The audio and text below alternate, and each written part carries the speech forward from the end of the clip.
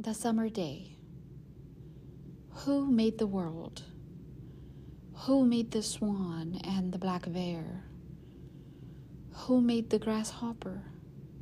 This grasshopper, I mean, the one who has flung herself out of the grass, the one who is eating sugar out of my hand, who is moving her jaws back and forth instead of up and down, who is gazing around with her enormous and complicated eyes. Now she lifts her pale forearms and thoroughly washes her face. Now she snaps her wings open and floats away. I don't know exactly what a prayer is. I do know how to pay attention, how to fall down into the grass, how to kneel in the grass, how to be idle and blessed, how to stroll through the fields, which is what I have been doing all day.